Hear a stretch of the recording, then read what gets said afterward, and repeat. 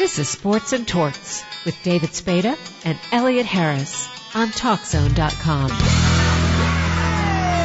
Elliot, let's get to our next guest, a five-time AFL All-Star, if my records are correct, with the Houston Oilers. He was the first receiver to have over 100 receptions in the season. He held the single-season receiving yardage record for the longest time. Charlie Hennigan. How you doing, Charlie? I'm fine. So, Charlie, 101 catches in a season. You would be exhausted at the end of that year. Yep. No, it was a good season. I went over 1,500 yards that season too, you know. So they weren't all little hoop outs. I mean, how did you do it? I mean, were you just so fast, or did you do it? I'm going to tell you a story that I've told before, and it's the truth. Okay, I was in the process of getting my doctorate at the University of Houston, and I had a professor that handed me a little book that was titled Perceiving, Behaving, Becoming. And they had Carl Rogers, Arthur Combs, four psychologists were charged by this group of people that said this is what we need to be getting our kids into.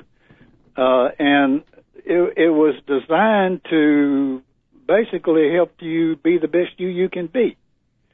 And I was introduced to a lot of concepts that helped me get on into the zone. That's well enough known. And I had known that Lionel Taylor had caught 100 passes and was the first guy to catch 100. And I said, well, I'll just catch 101.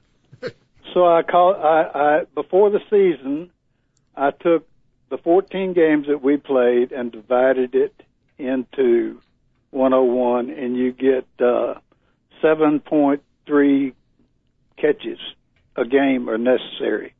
And nobody had ever done it. Lionel got close to it. And if you'll remind me when we get through, I'll tell you a story but about Lionel and I when he was the end coach for the Steelers, and I was working for a publishing company. Okay?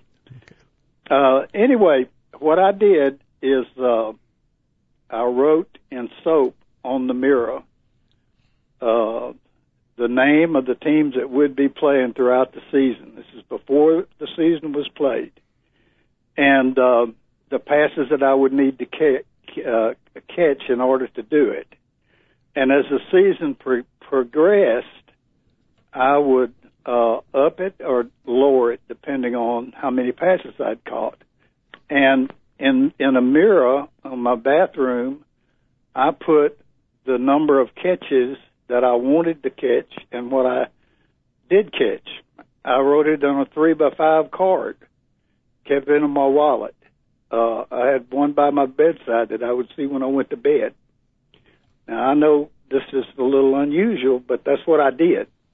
Well, to shorten the story, I was the media picked it up three-quarters of the way through, and our last game was with the Denver Broncos, and Lionel Taylor was playing with Denver, as just a matter of fact. And my first end coach, a guy named Max Speedy, was the head coach for the Broncos.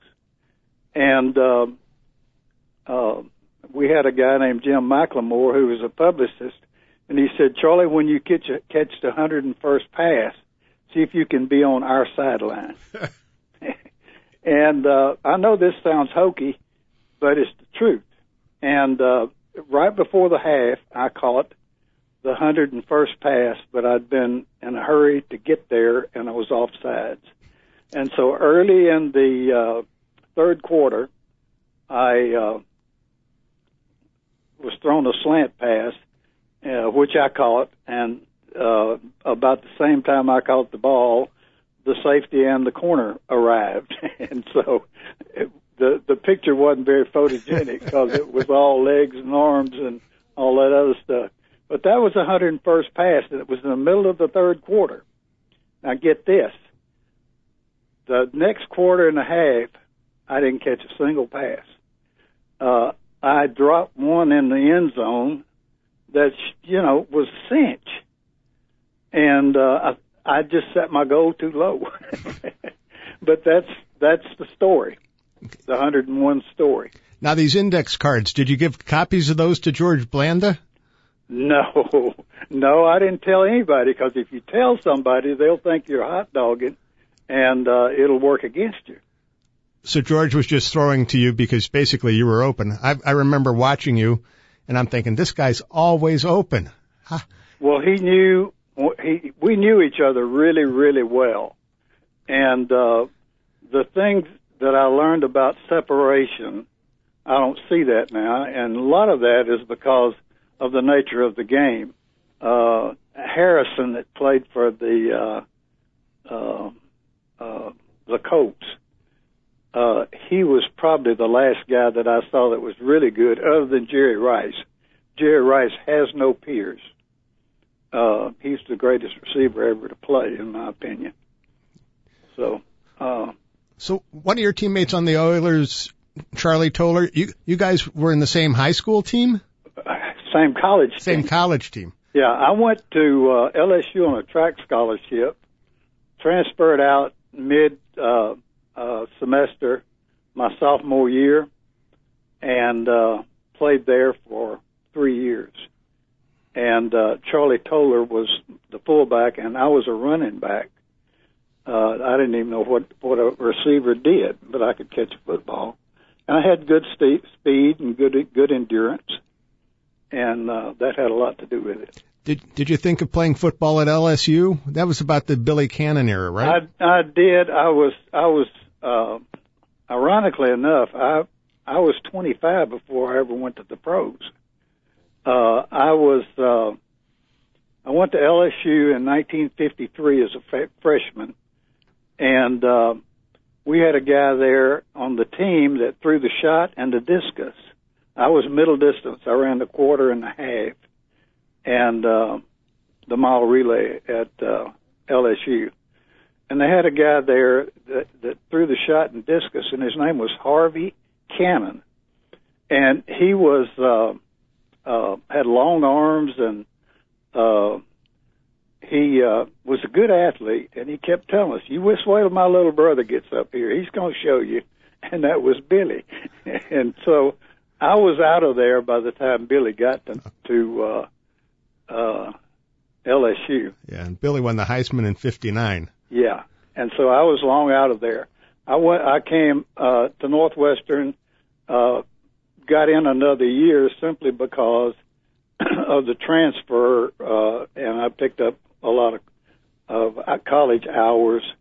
Essentially, I had another year, and I had an opportunity to go to Canada with the Edmonton Eskimos, and I got up there, and it didn't work.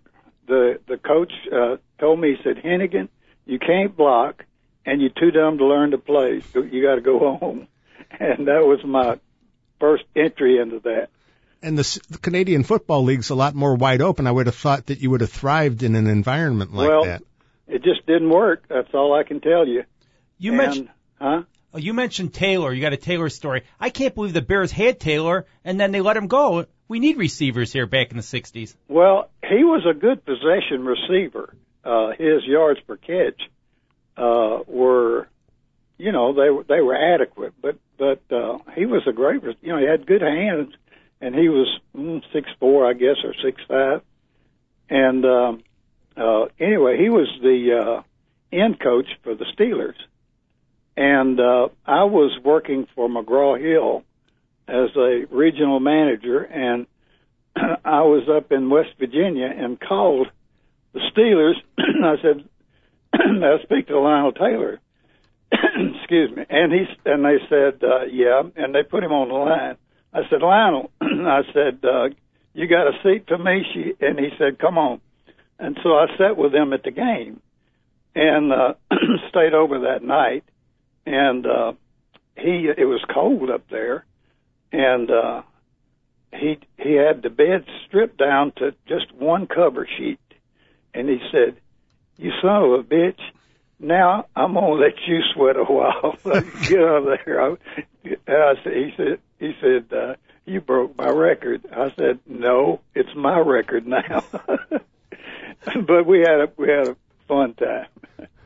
How would Charlie Hennigan in his prime do today in the NFL game, do you think? That's a good question because, I had good speed, and I got better as I got older as far as quickness and things. And I had a guy named Dub Jones, whose son Bert played, and he was with the Cleveland team, as was Max Speedy. And they focused on finesse. And so, if you can isolate me, I would get open. Nobody could cover me. I can't believe you're not in the Hall of Fame. I see all these campaigns to get you in, and I think you should be in. Well, I appreciate that, and it's a real compliment. And,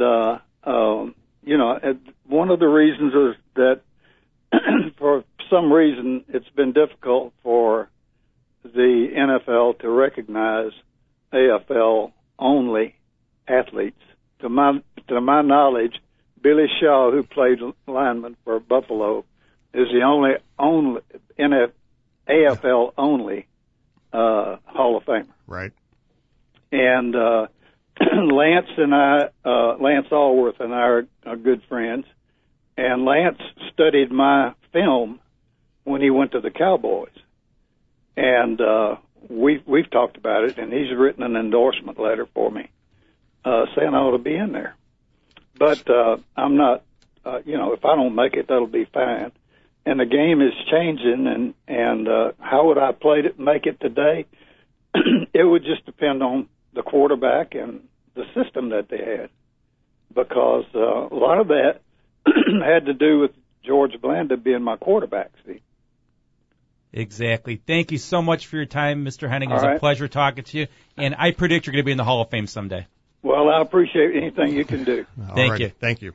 That was Charlie Hennigan, former AFL All-Star, one of the best receivers back in that league, and he deserves to be in the Hall of Fame. Right. Can I put in a quick plug for the third annual Jack Brickhouse and Rudy Malnati Senior benefit Monday night at Paisanos in Glenview? Or not? You just put it in. Oh. I want to thank Dave Olson, our sound man producer. He does an excellent job. And thank all our guests, Pilar Lastra, Floyd Little, and Charlie Hennigan. Stay tuned again next week for another star-filled show. Thanks.